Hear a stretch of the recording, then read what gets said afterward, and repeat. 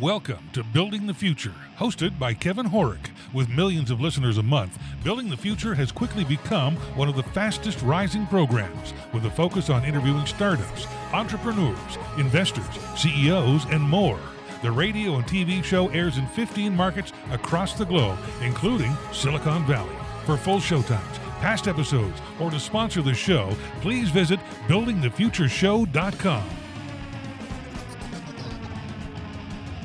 Welcome back to the show. Today we have Rich Tyson. He's the president at CEO Builder. Rich, welcome to the show. Thank you, Kevin. Yeah, I'm excited to have you on the show. I think what you guys are doing at CEO Builder is really innovative and cool, but maybe before we get into all that, let's get to know you a little bit better and start off with where you grew up. Okay.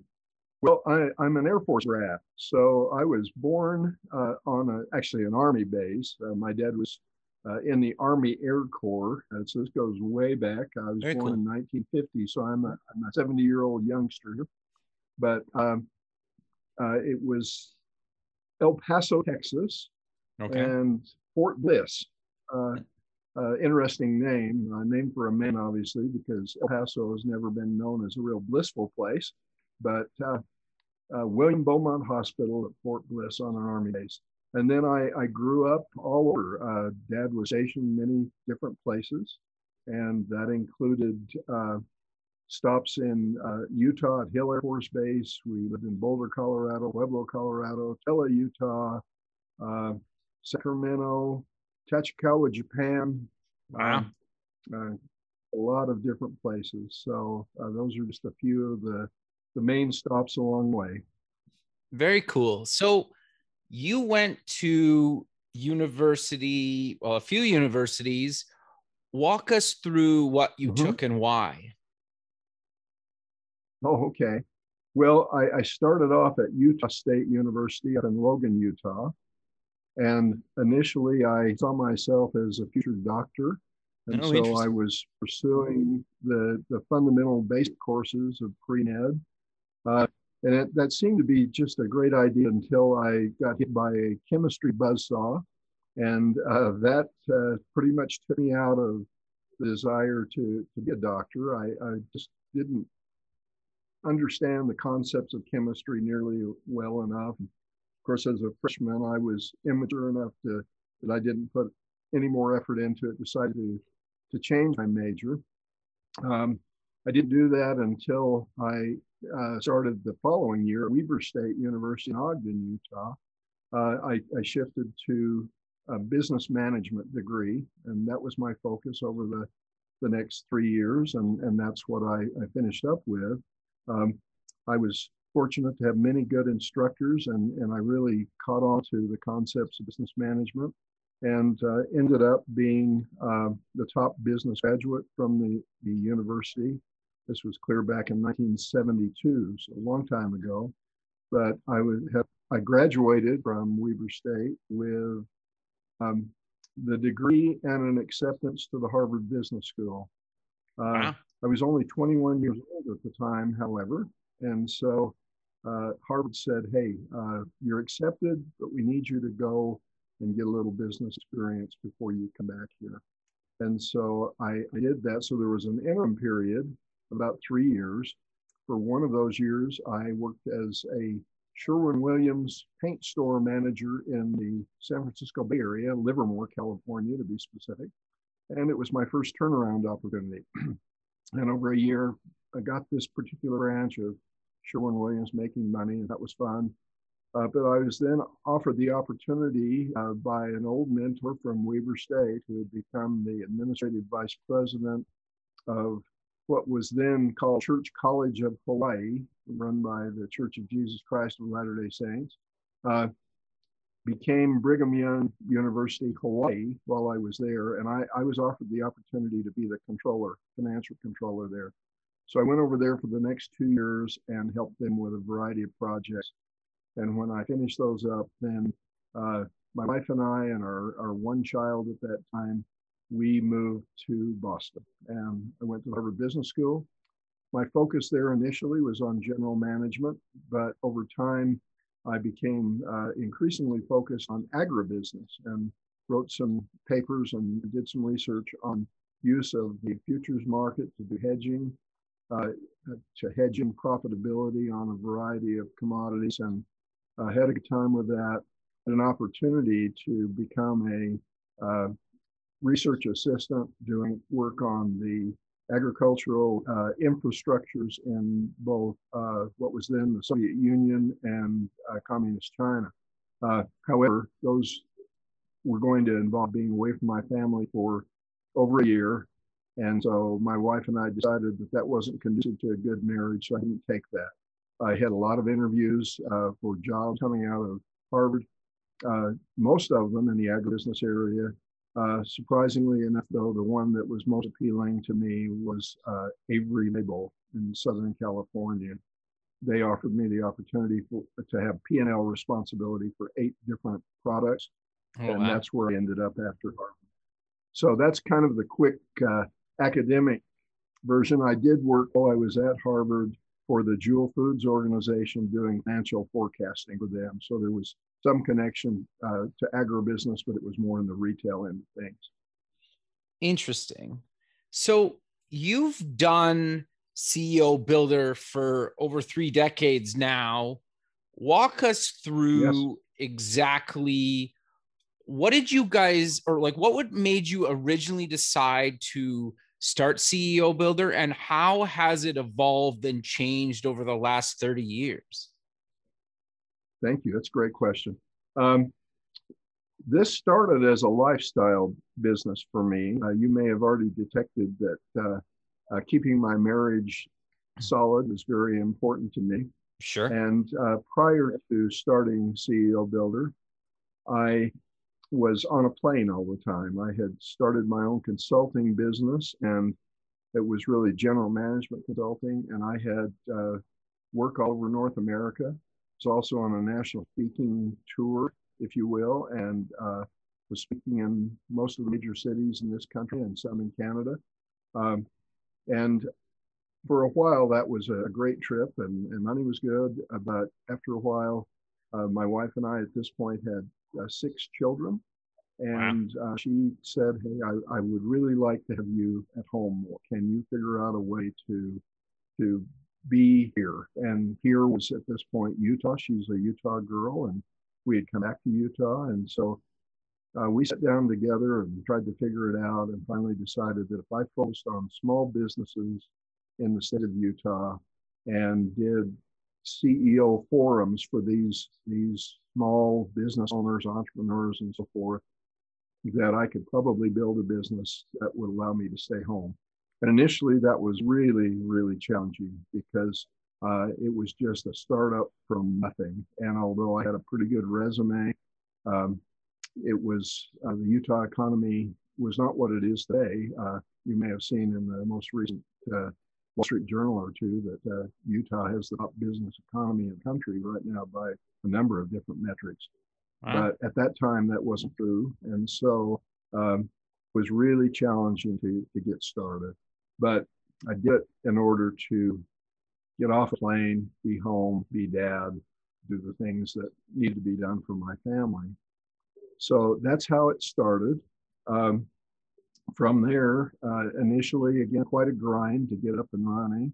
But over the last 3 decades, it's become a real labor of love, if you will, a passion for me, and I have just thoroughly enjoyed it.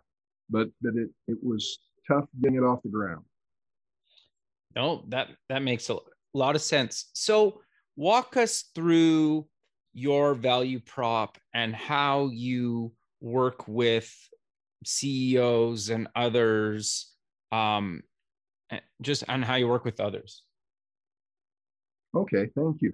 The value proposition, the short form on that, I'll give you that and then I'll help you understand how that was formed. Sure. Is learning in the moment of need. Now, again, those words mean a lot to me, but without some definition, they probably don't mean much to anybody else. But as I work with CEOs, as my partner and others who are part of our organization helping coach CEOs, what we're interested in doing is finding out what their current and most pressing need is, what's keeping them up at night. And we want to move directly to helping them solve that need. To make that more specific, I like to tell the story about a phone call I had a number of years ago with a friend at the Harvard Business School, Clayton Christensen. You may be aware of Clay. He was a professor there in the business school. He's since passed on, but he wrote one of the real business classics of all time, Innovator's Dilemma, and a number of derivations off of that topic. As he would speak around the country on this topic, he would say, if you ever find the disruptive technology to MBA education, please let me know because you'll put me out of business. And he would chuckle about that. And so I called him and I said, hey, I have it. And he said, oh, well, tell me what it is. And I said, well, let me start with a question for you, Clay. Did you take calculus for economists? And he said, oh, sure. And I said, yeah, I did too. I said, do you use that? And he said, well, no, I can't say that I do. And I said, I don't either. And in the world of lean thinking, that's waste.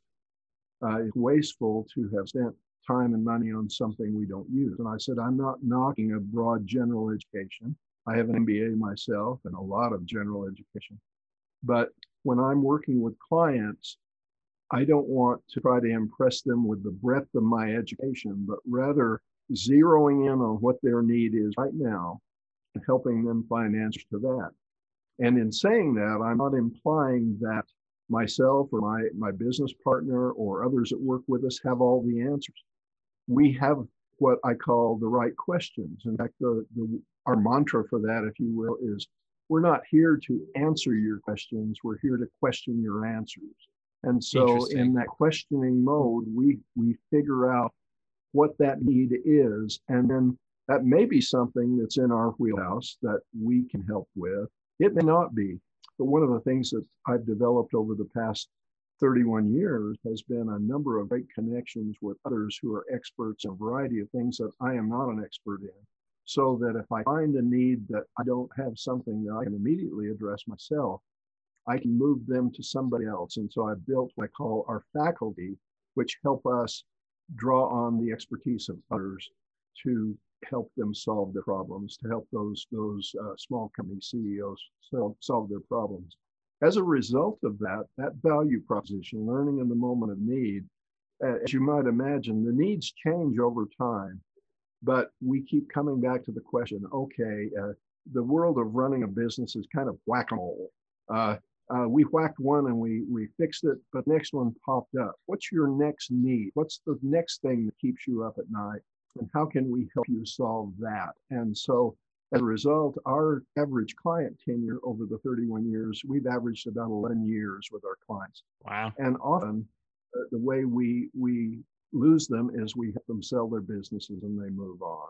We do have, however, some multi-generational businesses in the room where the former CEO has retired, sold business, and the newcomer has stayed with us as well. So that is the value proposition, to identify needs and to help our clients solve them. No, makes total sense. I'm curious though to get your thoughts on continuous learning, because when you get busy and especially if something is working in your business and you're making money, sometimes it's really challenging to take time out of your busy day to learn something new or try something new. So how do you work with companies and individuals to actually maybe get them to step back a little bit and say, you know what, like, sure, you're successful here, but you know, there's this other thing that you maybe need to work on or learn more about because you're actually losing money here? Yeah, again, great question. I think we can all get kind of anesthetized, if you will, to the fact that, hey, I'm doing fine. Why do I need anything else? One thing that we have developed over the years is what I call our business success pyramid, where this becomes kind of a broad agenda of questions that we can talk to the client about. If you can imagine, of course, I don't have the graphic to put in front of you, but if you can imagine that pyramid, at the top of the pyramid is that every business wants to make money. I don't care if you're a not-for-profit organization, you still have to pay attention to the financial. So that is critical. It's the top of the pyramid. The reason we show it that way, though, is that it is the ultimate lagging indicator of success. And so as you talk about, hey, we're doing fine, one of the questions that I always ask is, fine's fine, but let's take a look at how you're doing relative to the industry. We'll do some comparatives to your competition. Let's look at your P&L, your balance sheet, your cash flow statements, your cash conversion cycle. Are there places where we can help you with, the Japanese word is continuous improvement. So we can look at that. But again, remember, that's the top of the pyramid. That's the ultimate lagging indicator. So then we also talk about the next level of questioning is, okay, if you want to improve your financial outcomes, how well are you doing with your customers? Are they loyal? Are you always churning? And is there a way that we can increase the amount of financial return from each customer? What is your value proposition to help them create a financial outcome? So the leading indicator for financial outcomes is what we do for our customers. And so we spend time asking questions at that level. The next level down is operations. The operations create the customer outcomes. So where the customer outcomes are a leading indicator for financial outcomes, they are a lagging indicator for what we do in our operation. And we do a lot of discussion questioning on lean thinking. What are your key performance indicators? How do we improve both efficiency and effectiveness in delivering to the value proposition? Below that, then we look at the people issues. Are your people highly competent in delivering the operational outcomes that you need? And are they highly engaged? And you need both at that level. You need people that are obviously very skilled at what they do, but if they're not highly engaged, you're not getting everything you need. On the other hand, if they're highly engaged, but they're not competent, you may have a nice party going on, but you're not creating outcomes. So that level on our pyramid drives operational outcomes, which drive customer outcomes, which drive financial outcomes. Finally, at the base of the pyramid is recruitment. We're finding right now that many of our clients are saying, as we're coming out of the pandemic, we need help on recruiting people in, getting ourselves rigged up again. Give us a good recruitment model. One of the things that I've been able to do with the now almost 50 years in business, 31 again in CEO Builder, but I've been able to work with some of the top recruiters in the country, and we've developed our own hybrid model of great recruitment tools to help get the right people on the bus so that we can then build them into the competent and engaged people that you need who will deliver operational outcomes, customer outcomes, and financial outcomes. And finally, overarching all of this, and we show this as a big circle engulfing all of that pyramid, is company vision. How are you as a CEO, a great visionary, to be able to evangelize that value proposition to bring excitement and energy to your people every day? Michael Gerber in the E-Myth talks about on the business versus in the business. Visioning is one of those critical CEO elements of working on the business, so that you're in the business, people will be inspired and will help make great things happen. So that's kind of an involved answer to your question.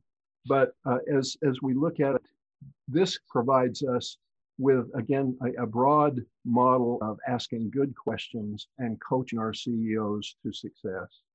No, I think that makes a lot of sense.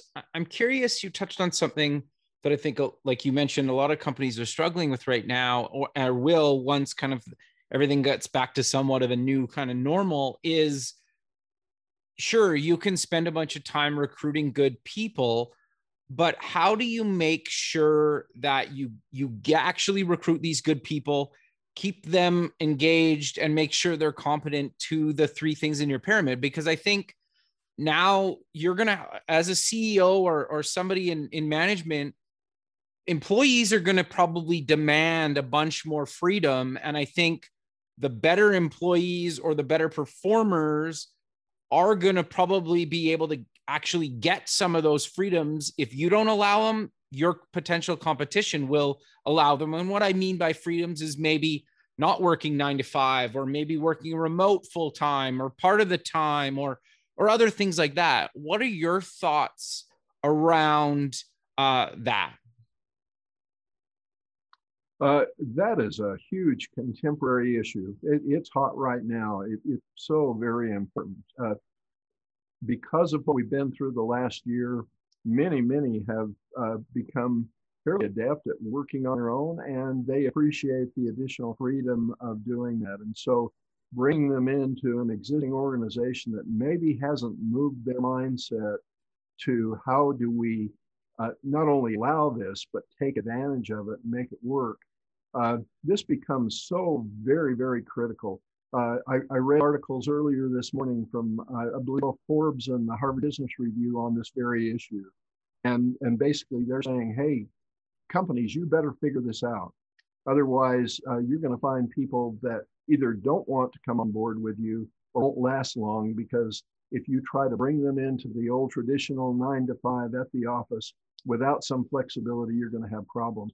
We are actually working, my business partner is a technology guru expert, and we're working right now because, of course, prior to COVID, we were holding live forums and face-to-face coaching with everybody. We immediately had to adapt to using Zoom and virtual approaches so that we could connect. And what we found is it's actually broadened and increased our appeal beyond our local markets to all over the country, and even globally. We're beginning to talk to people outside the country. So in a lot of ways, it's been beneficial. We're now getting some pressure from our appropriate pressure from local clients saying, hey, when do we go back to face-to-face? Most of us have been vaccinated. We're getting ready we want so desperately to be back face-to-face with each other. But if we don't understand that we also have that audience that is beyond our borders, we will contract as a business rather than grow. So my business partner is tasked with the idea of creating a hybrid model that allowed us to go back to live forums and also have people connecting by virtue of Zoom or other platforms so that they participate. And we have to make sure that that doesn't make them feel like a second-class citizen. They have to be fully engaged. So we're going through that ourselves as a business relative to our clients. We also believe that our clients are going to need this very much as they begin to recruit new people or bring people back into their organizations. And we hope that maybe we can contribute something in terms of the technologies and the approaches that they can use. All of that said, we do come back to our core model of saying, make sure that you understand that recruitment is such a vital issue for you. Too often, what I've found, small businesses especially, is, boy, if you part your hair right or you smile at me, you're my guy for whatever the position is. I had a client not too long ago brought me 3 resumes, and he said, Rich, pick the one that I should hire. And I said, I wouldn't hire any of them. He said, but you haven't looked at them yet. And I said, did you use a careful vetting process to get these 3 people? And he said, no, I ran an ad, and these are 3 that replied, and I just want to hire a salesman. And I said, I think this is a terrible recruitment process. You need to be more deliberate and less decisive on this. The old axiom has been hire slow, fire fast. And I said, I imagine you're going to have the experience of hiring one of these guys and you will fire them. And he did. Literally within 90 days, the guy was gone. I said, you wasted time and money on something that was flawed to begin with. You need to have a solid process of recruitment. And again, with coming out of the pandemic, that needs to broaden itself to how do we work with people that are probably going to be some mix of remote or on-site, maybe fully remote. How do we get the very best out of them? How do we define the competencies they need? And how do we get them and keep them fully engaged when they're not sitting in the office with us? I don't have all the answers to that. Again, our stock and trade, if you will, our tool we use is to ask questions. I think the answers to that are often customized to the needs of the given client, given company. But I think we just have to not ignore this issue and walk into it with our eyes open and help one another come to the new normal. Hopefully the new normal doesn't include any more pandemics in our mortal lives here. But this one has introduced some new things that I think we can't ignore. We can't go back to just business as it was prior to COVID. Interesting. I'm curious then, what's your thought, or what are you hearing from business owners around the traditional 9-to-5 workday? Because if you're having people work remote now or in different parts of the country, even if like everybody works 9-to-5, but they're spread out across the country or the globe, they're obviously not working the same your 9-to-5, right? Wherever you're geographically located. So what are your thoughts around that? Do you think it's going to change? Is it going to be a bit of a hybrid model? Or what have you kind of seeing? And I know it's kind of early on to maybe even give some predictions or thoughts, but is there anything that you've heard so far? Well, nothing terribly specific. And again, one of the things I've learned over the years is that we can come up with some fairly standard answers on such issues, but you have to customize again. You have to make it fit to each individual business. I would say this, just from my experience thus far, we know that we're in the mountain time zone here, mountain daylight time now. For somebody back east, that's going to push them for a morning CEO forum. That's going to push them later in the day. And so they're going to have to probably do more juggling of their standard timing to fit our monthly forum in. For somebody on the West Coast, or we haven't got anybody from Hawaii yet or somewhere in Asia, but it'll go the other direction. And I think one of the things that you have to have is a strong value proposition that they say, hey, it's something that I want to do. Now I'm talking from a customer perspective, but I think there's the internal value proposition for your employees that says, hey, if I've got somebody in Asia, they're going to have to set their alarm clock. They're going to have to make sure that they can fit it in. That may demand that we push our meeting times to something different.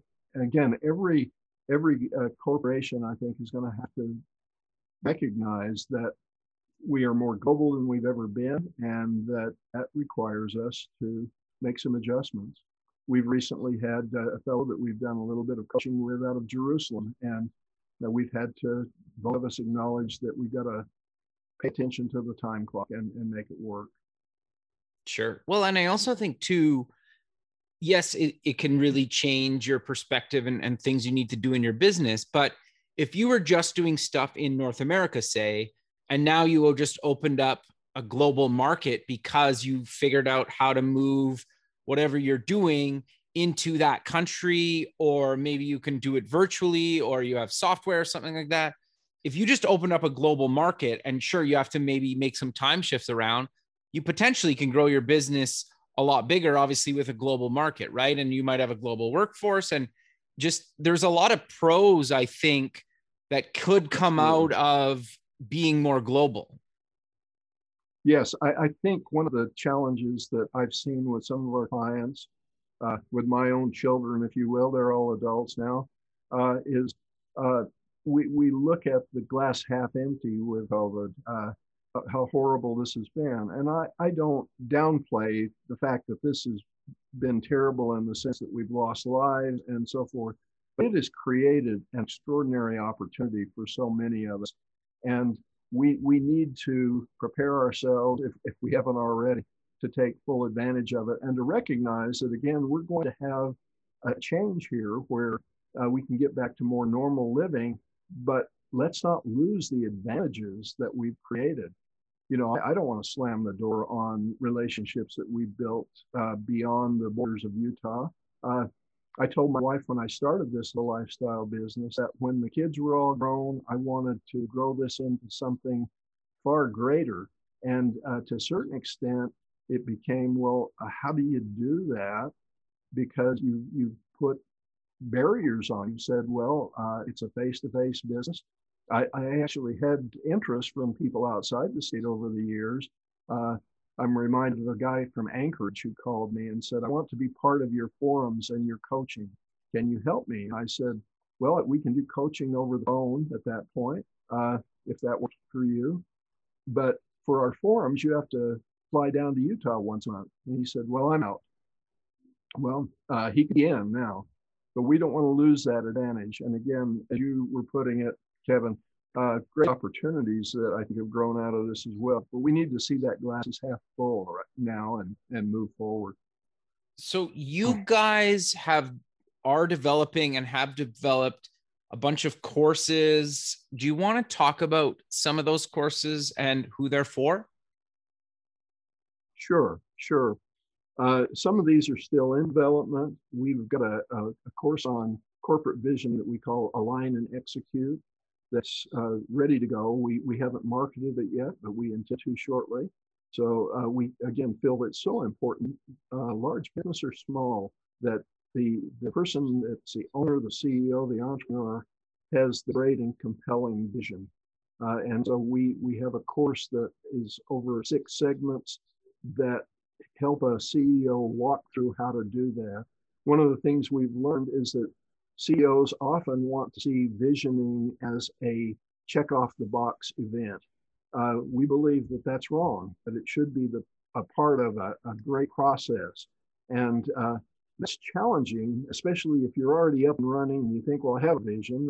Why do I need to do this? Or I don't know that I really need a vision. So why would I take the time? And so our first segment, if you will, says, hey, let's talk about why this is so important and how you can find the time to do it, because we acknowledge that you're probably already way busy. It would be ideal if everybody had a great vision before they launched their business and started with that foundation in place.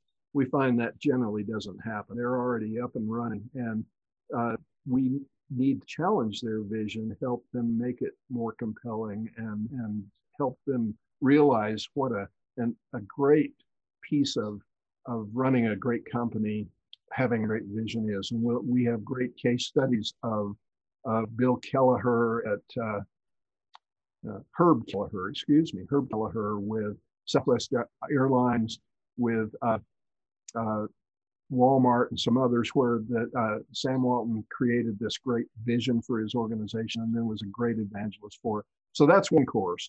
Another course we have is on financial management, where the first piece of this is demystifying your financial statements. What we find with most small business CEOs and owners is they are not CPAs, they're not accountants.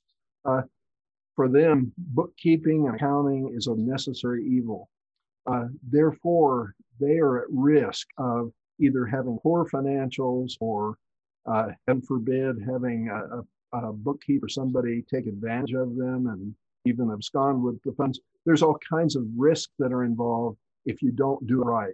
And so we have that basic demystifying course that builds into some deeper levels of thought, where a CEO can then say, okay, I know the right questions to ask those who prepare my books.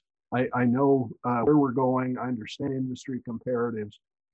This strengthens their ability to be a great financial leader of their organization. So that's the second one. The third one that is underway and not completed yet is on our recruitment process. But our intention is to build courses in all levels of that business except pyramid. We certainly will bring our own expertise to the table, but we will also draw on our what I've called earlier in the interview today, faculty members, those who bring expertise beyond our own, so that we can strengthen these courses and make them available to those who would like to learn from them. No, I think that's really great. I'm curious though. I like, it's maybe this is a stupid question, but because I think everybody can learn something and there's always something to improve personally, professionally, etc. But is there like some telltale signs that a company really needs to reach out to somebody like yourself? Or is it kind of everybody could benefit? Or when should somebody reach out to a coach like yourself? Well, you might not be too surprised that I would say I think all of us need coaches, people that will give us additional perspectives and help us grow in whatever role we're playing in life. I believe in that very strongly. I've certainly been a beneficiary of some great coaching and continue to be. So generally, I think, yes, it fits everyone. However, what I have learned is that those who resonate with what we do at CEO Builder are lifelong learners. They don't feel like they've ever arrived, and so they're not put off or challenged by new questions. In fact, they expect it, they want it, and they're always looking to improve. That Kaizen concept again of continuous improvement. If they come to what we do without that, they're not going to be part of our long lived clients, the 11-year plus people that we worked with over the years. You have to have kind of that seed of I want to always learn. It's interesting though, when I say that probably 80% of our clients over the years are not what I would consider to be readers. Now, some of them will listen to audiobooks. They may have a book on their phone, Kindle or whatever. But they generally, if they have one thing they're listening to or one thing they're reading, that's about it. Part of the allure of CEO Builder for them is that both my business partner and I generally will read 4 or 5 business books a month. That is challenging to say the least, but I will also be honest, I love to read and study. And so as a result of that, I try to stay on the bleeding edge, if you will, of what literature is out there in the business area. The Harvard Business Review, multiple books. I can share several of them with you that I'm reading right now. These allow me to improve the nature of my questioning and my help for these folks, and they begin to rely on me as kind of their filter, if you will, of the things that they ought to be thinking about, and even some of them will read some of these. So one of the advantages that I think draws people to our organization is that they know that this is dynamic. We're not resting on our laurels. This isn't Rich Tyson saying, I learned something at the Harvard Business School in 1976 that is exactly applicable today. Some of those core principles may be, but by and large, you've got to keep learning.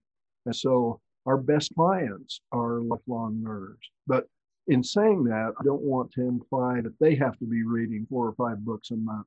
That's critical to us as we are looking to grow our organization, build more coaches in. One of the first questions I ask of a candidate to be a coach, work with us, is what are you reading right now? What did you learn from it? How can you help me? Should I be reading that book if I haven't already? Coach me on what I need to know. And that's a pretty sobering question for someone who does not enjoy learning and isn't constantly doing that. Interesting. The one thing, and I kind of want your thoughts on this, and you could correct me if I'm wrong, is I've worked for people before, CEOs, that they're lifelong learners. They love learning. They're constantly reading books.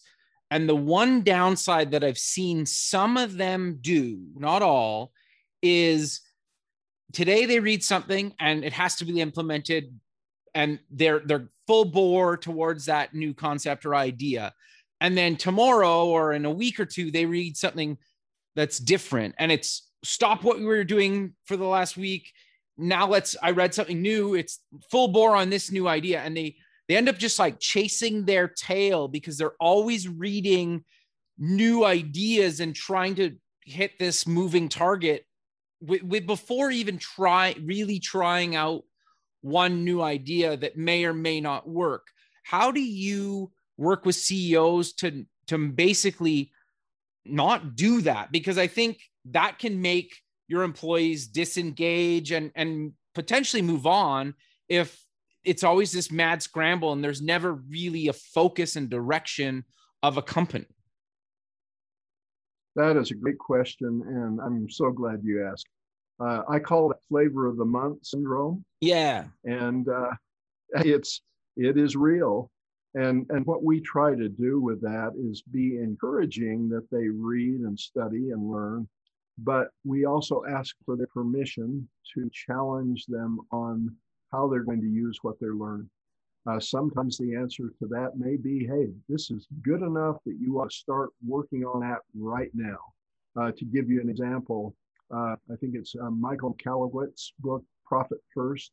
That is a concept of setting aside some money in an account that you're not going to touch, so you build a buffer against a tough day or even a bonus system for you in your company. Everybody ought to probably do that right away. I wouldn't hesitate to have anybody go ahead and do that. On the other hand, there are a whole variety of concepts that the very best thing I could suggest is let's think about where that fits and see in what context and when you might consider doing something of that. I had a meeting earlier this morning where I was being encouraged to do something that I said, look, for me, I'm kind of in the client mode. I like what you're suggesting, but it doesn't fit right now. Let's put it on the back burner until August or September of the year. We'll take another look at it, but let's not get ourselves off track by pursuing something before it's merited. And so one of the reasons you want to have a business coach, a mentor, somebody to work with you is to challenge you on those things before you immediately go rushing off through them. And I see it, Kevin, all the time. The flavor of the month thing is there. Lifelong learners are susceptible to it. But at the same time, if you have somebody to ask you good questions, to help you decide where it fits, to customize your thinking again so that it's the learning you need right now as opposed to, well, this is just another great thing to do. I got to check off all the boxes of what I ought to be doing. Everything should be open to reasonable questioning. I'm not talking about, just bagging on your ideas, but rather to say, okay, if you did this now, it takes you off something else, does it not? Is this really something you want to do? Is this part of your core cause in your business, or is it a tangent? And those are legitimate, deliberative questions that ought to be asked. We meet in our core model with every CEO for a couple of hours every month, and I keep a running record, if you will, written record of what we've talked about. I take copious notes when I'm with them so that I can say, okay, well, we were talking about this a month ago. You read the book, you decided to do this. Tell me more. How does that fit with what you're doing? And so I think the combination of continuous learning with the coaching is the best and most valuable model that any CEO, any entrepreneur could have. No, I 100% agree with you. It's nice to have somebody to be accountable because I think, especially as a CEO, when you're at the top, sometimes it can be kind of lonely, right?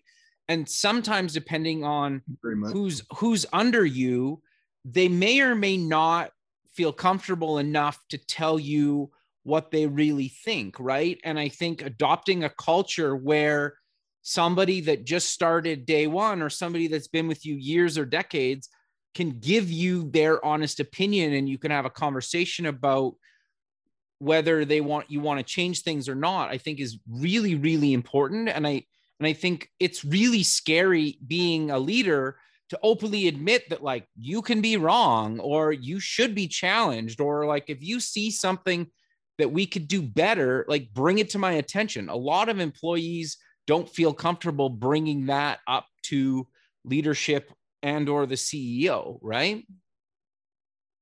Right. In fact, again, you hit on a key point that we work on all the time with our CEOs. I don't care whether you're a mom and pop organization and it's just you and your wife, or if you have a company with hundreds of employees. If you are the boss, if you're the CEO, what you say, even if you say it softly, resonates most loudly. And so it becomes so critical that you manage the process of how you build the strategic content of your organization. Yes, your ideas are absolutely essential, no question about it. But if you always present first, even in a soft voice, generally speaking, probably 9% of the time or more, everybody will agree with you because you're the boss. And then you don't get the best ideas from everyone else. So the process of how you work on decisions and strategies becomes so essential that you start with your own questions of your people that, hey, we've been doing business this way. What do you see that we could do better?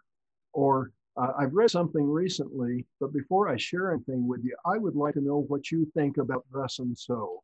Or perhaps even, I need you to read this book yourselves and then give me your feelings on how it fits within our context. It takes some real effort to rein yourself in and not to tell everybody the way it's going to be. And then so often what I see when that happens is then you blame others when you say, well, they just don't give me their best ideas. They don't take ownership for what we're doing. Unfortunately, too often the answer is you didn't give them ownership. Your process puts your ideas out first, and they're going to go with that. You know, you're boss.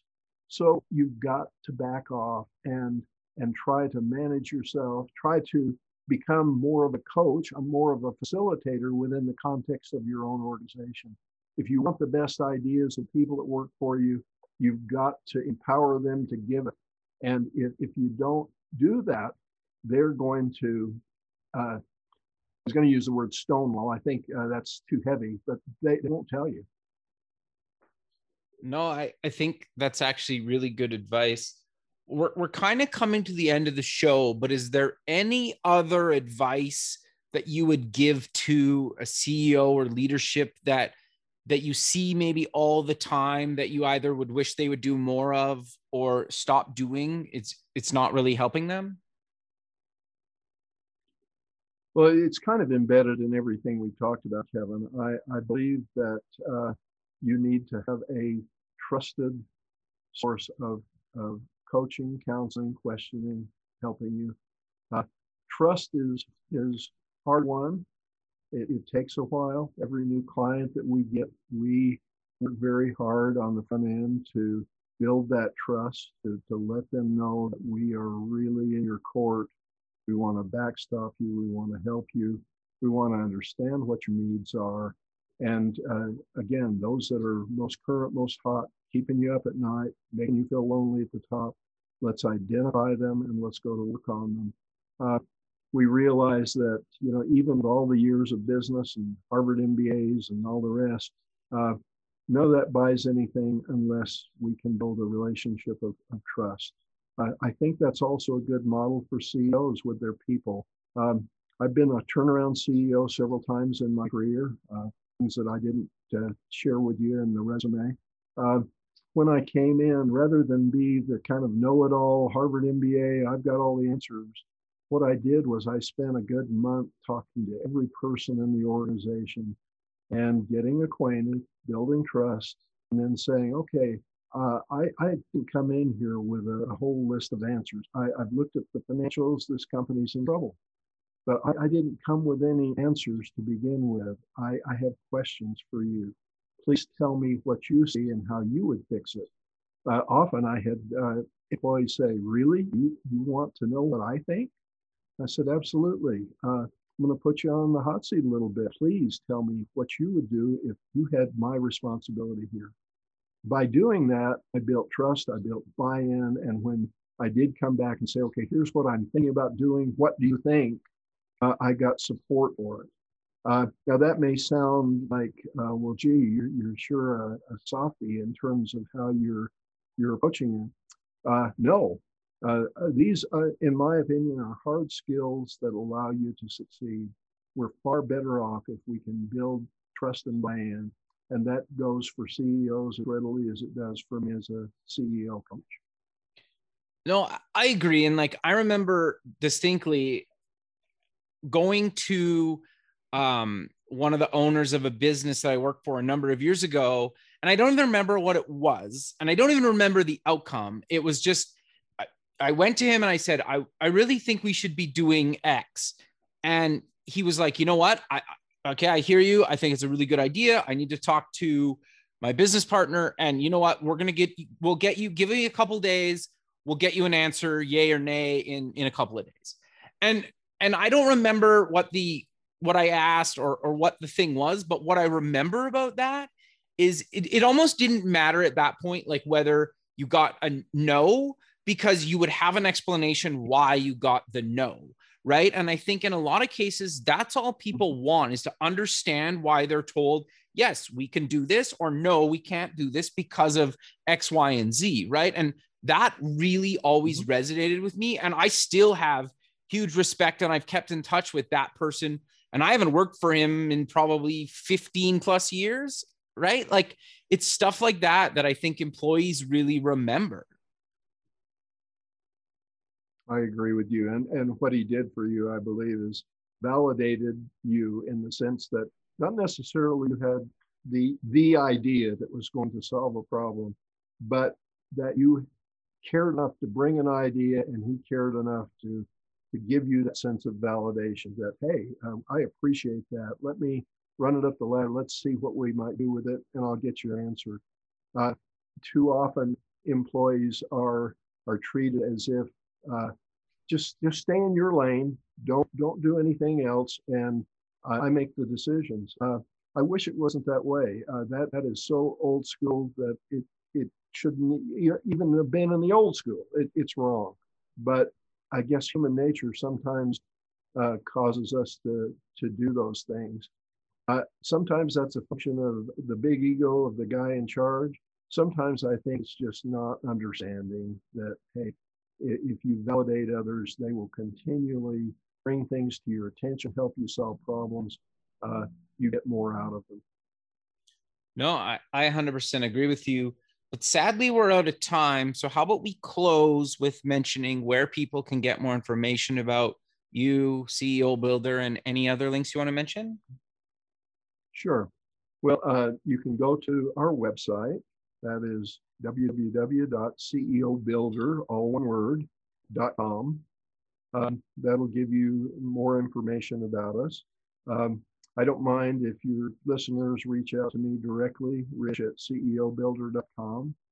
We also have a YouTube CEO Builder channel where if you'd like to learn more about some of my business philosophies and so forth, we just started that a year ago, August, but we probably have 80 to 85 videos on there. They're all short, 6 or 10 minutes, and give you the opportunity to learn more about us too.